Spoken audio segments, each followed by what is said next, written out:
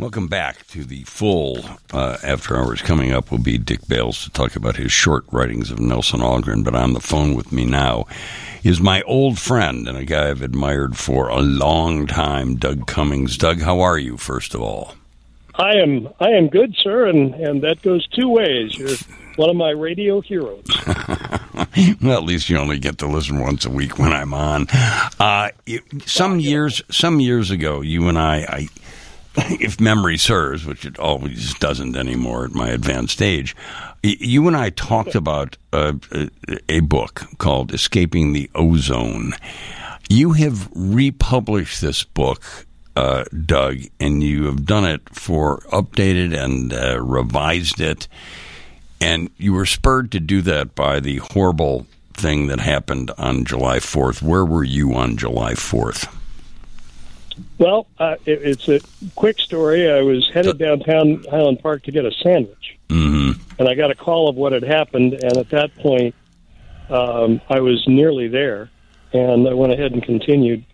I knew that there would be information that I needed to have because the safety training is now my business. Yeah. And, I wanted to talk to people who had experienced it and, see if I could be any comfort. I'm certainly not a counselor, but I just want to let some people talk and see, what they said and kind of hang around and listen to some of the witnesses. And it was very interesting. It was a horrible scene. I got to tell you, and you know how many I've covered.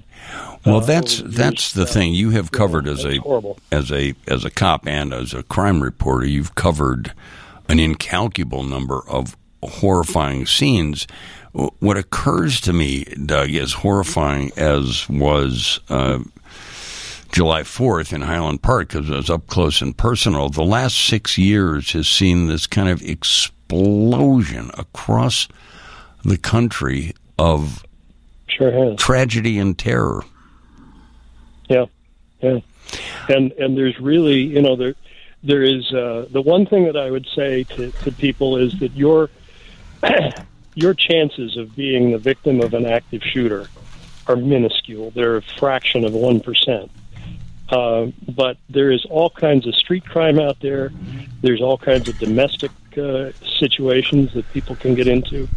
And that's part of why I rewrote the book. The main reason was to give people who have been victims, not only of this, but in any circumstance, the information to have a little bit more control of their lives. One of the things that victims crave, because they've just lost control of whatever situation they were in, whether it's an active shooting or a street crime or a burglary or whatever, is that sense of control. And I figured that if I brought the book back out, updated it a little bit, talked about the things that are meaningful to me, that it might help people who have been crime victims and who someday could be crime victims. One of the things that I've said all along is that nobody plans to become a victim, but the unfortunate part of that is that most people don't plan to avoid it either. Exactly. Exactly. They seldom think about the predator that could be right around the corner, but they don't think about the fact that the predator could be thinking about, and probably is thinking about, them.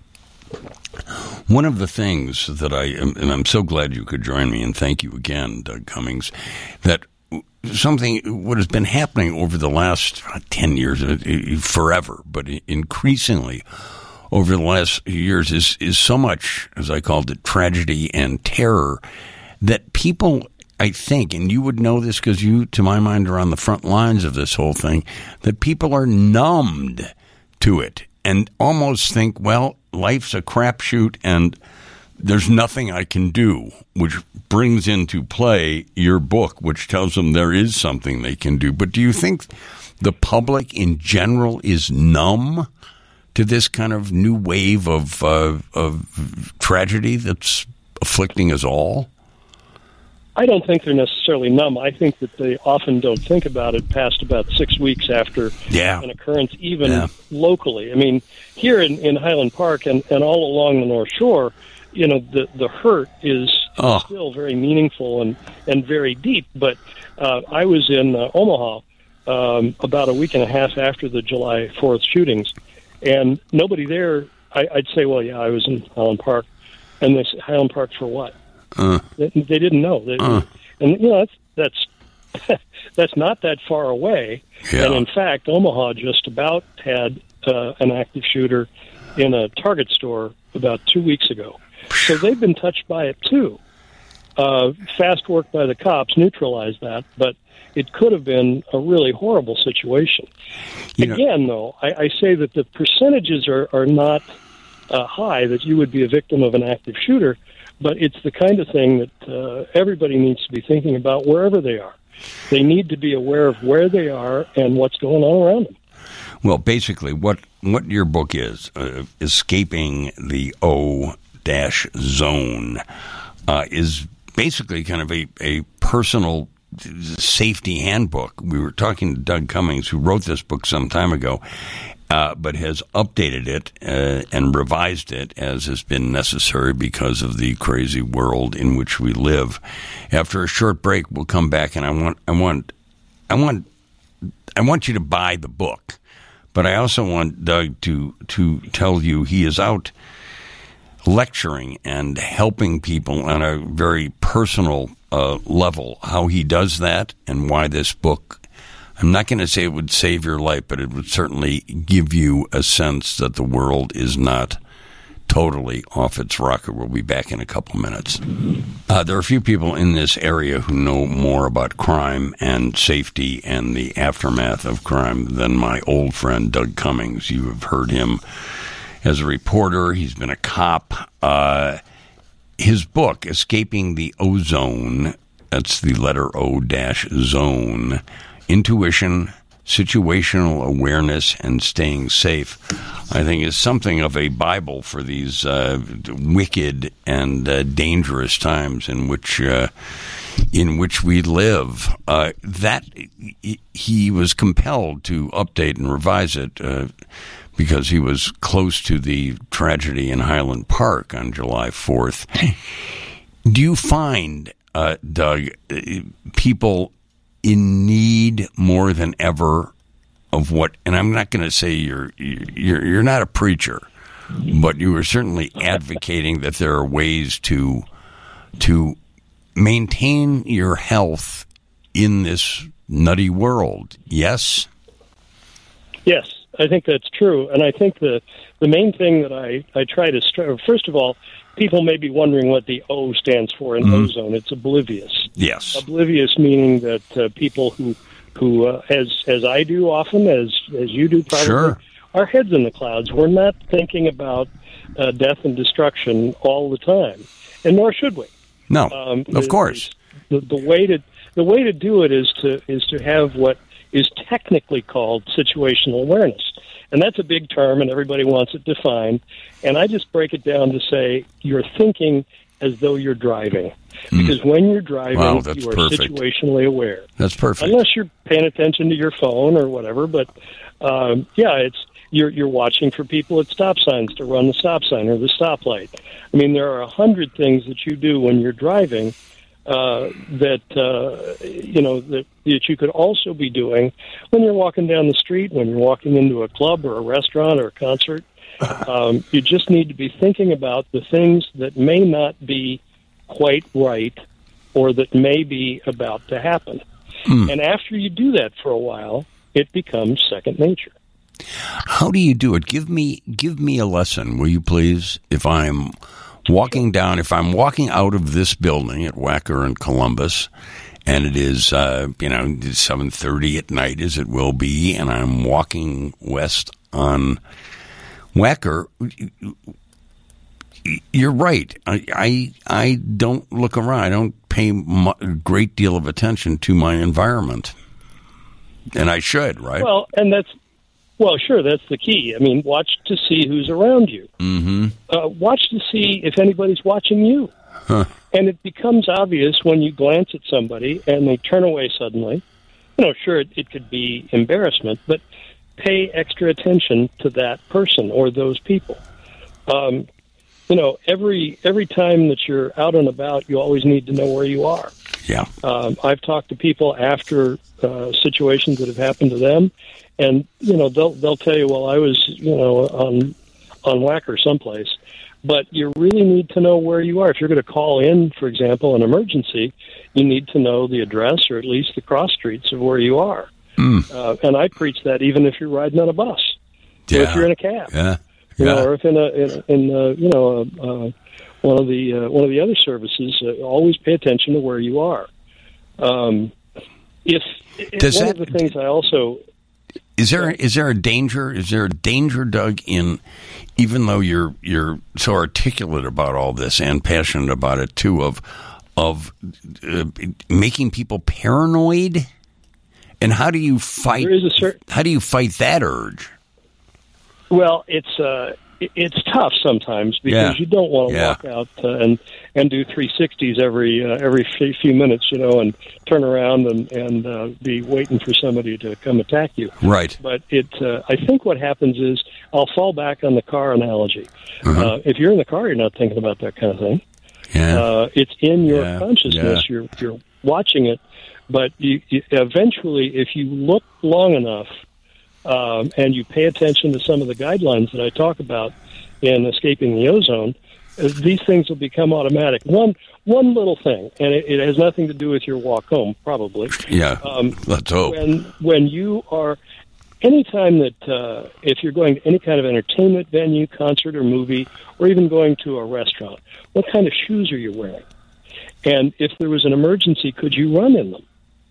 Wow. And even more of a question to the people, the ladies who wear high heels, could you take them off and run that way, just leave them behind? Could you run in your stocking feet or your bare feet? That's a piece of advice that somebody gave me a long time ago, and I thought, that makes some sense. But it's the little things, Rick, I think that people don't get. You don't sit in your car. Your car is not your home. Right. And you may feel safe in it, but you can't feel that safe. Particularly if you've just left a bank or an ATM.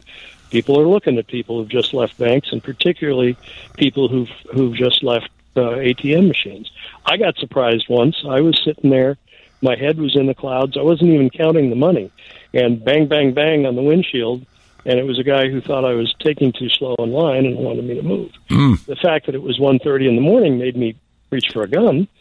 But, back in the days that I was packing all the time, but it was my fault because my head was in the oblivious zone. Very interesting. You've always got to look around you.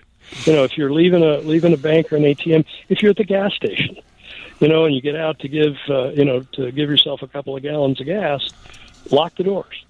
Don't leave your phone in the car. Put it in your pocket, especially if you're going to go in and pay. You don't want to leave your car open because anything in the car can be taken in a couple of minutes. It's very interesting. What kind of groups, Doug Cummings, avail themselves of your knowledge and your, you're a personal safety trainer. What is your audience? Who is after you to help them? In the past, it's been churches. I've done a lot of work with churches doing assessments and vulnerability checks, that kind of thing. I created and ran a security unit for a church for 15 years, and picked up a little bit of information that way. But just about anybody, I've talked to doctors' offices, the staff at doctors' offices, which is they can be easily targeted. Sure. In one of the offices, I found out later that they added a video security system and a locked door between the waiting room and their the main part of their offices. Because they were afraid that there might be somebody coming in to hurt them. I've talked to the social groups, the Lions, and all those kinds of groups. Breakfast clubs. Anybody really who's got a few people who are interested and want to listen. Sororities have been places that I've been to talk in the past. Yeah. Is the best time? It's interesting because. Go ahead. Go ahead. I was wondering if the best time to address these matters is in the wake of a disaster. I would think yes, because I think people are. Go ahead. Talk about that for a while. Well, sure, because there's as we said, there is a very short lag time after anything like this happens. If it's nationally, you'll see the local response is maybe a week, and maybe even the local media won't follow up on it at all. No kidding. There were 2 instances in California. The 2 mass shootings in California. I didn't hear. I mean, I saw the initial coverage, but after a week or so, nobody was talking about it, and nobody that I knew was talking about it. So the thing is to get started talking about it right away, and put enough in people's minds that they leave wherever the venue is that I'm speaking, or anybody who has this kind of background in speaking, that they think about it going home, and buying the book certainly is a good way to accomplish that. Well, one of the things, and this is why I've always said, one of the reasons I've always admired you, is 100% of the proceeds from Escaping the Ozone will go to the Highland Park Community Foundation. They must have been delighted and thrilled and grateful to hear that from you. Were they, Doug? Oh, yeah. Yeah, I've talked to their director several times. I've talked to the people in Highland Park who have contact with them. They do a wonderful job. Their victim assistance fund for just this instance has been amazing. And there isn't really a day, and my friends will tell you this, there really isn't a day that goes by that I don't think about the victims of that. I am sure that is, I am sure, and tell me I'm wrong, but I am sure that is true for most of the people who live in Highland Park. That is that was a tragic, traumatic event that for the people there, yes, it may not be covered in the press until, the 4th of July rolls around, but it's ever present in their lives. Yours too. Highland Park, Highwood, Glencoe, all the North Shore, particularly. Well, and also because it was such an unusual thing in a very vulnerable area. Well, in the way Doug Cummings, it's like, wait a minute, this can't happen here. This can't happen here. Wow. How do people reach you, Doug? I guess they can go to this, there's a website here, Escaping the O-Zone. O-Zone. Zone.com. O-Zone.com. And that will get them to you. Go ahead. My publicist is Marcella Raymond. The great Marcella Raymond. She runs her own agency. And I give her a little plug there. And, sure. She handles all kinds of things, but this is the kind of thing she's doing for me. And she's really good at finding times and places that where people can have me come in. Well, the need, I think, is huge, and I think that people, in many ways, this is providing a great service, because I think a lot of people have no idea where to turn, and you're right, and we just forget about things, and it leaves the evening news, and it happens in Alaska, and we don't care about it. But I just think your thing about the situational awareness is really valuable. I think it will not breed paranoia. It may indeed keep you safe. Doug Cummings, keep in touch, and what you're doing is great, because Escaping the Ozone, all the proceeds from this book of Doug's, revised and updated, will go to the Highland Park Community Foundation. You've always been a good guy, Doug Cummings, and it's you're doing a great thing here. Thank you, Rick. You're welcome. It's great to talk to you.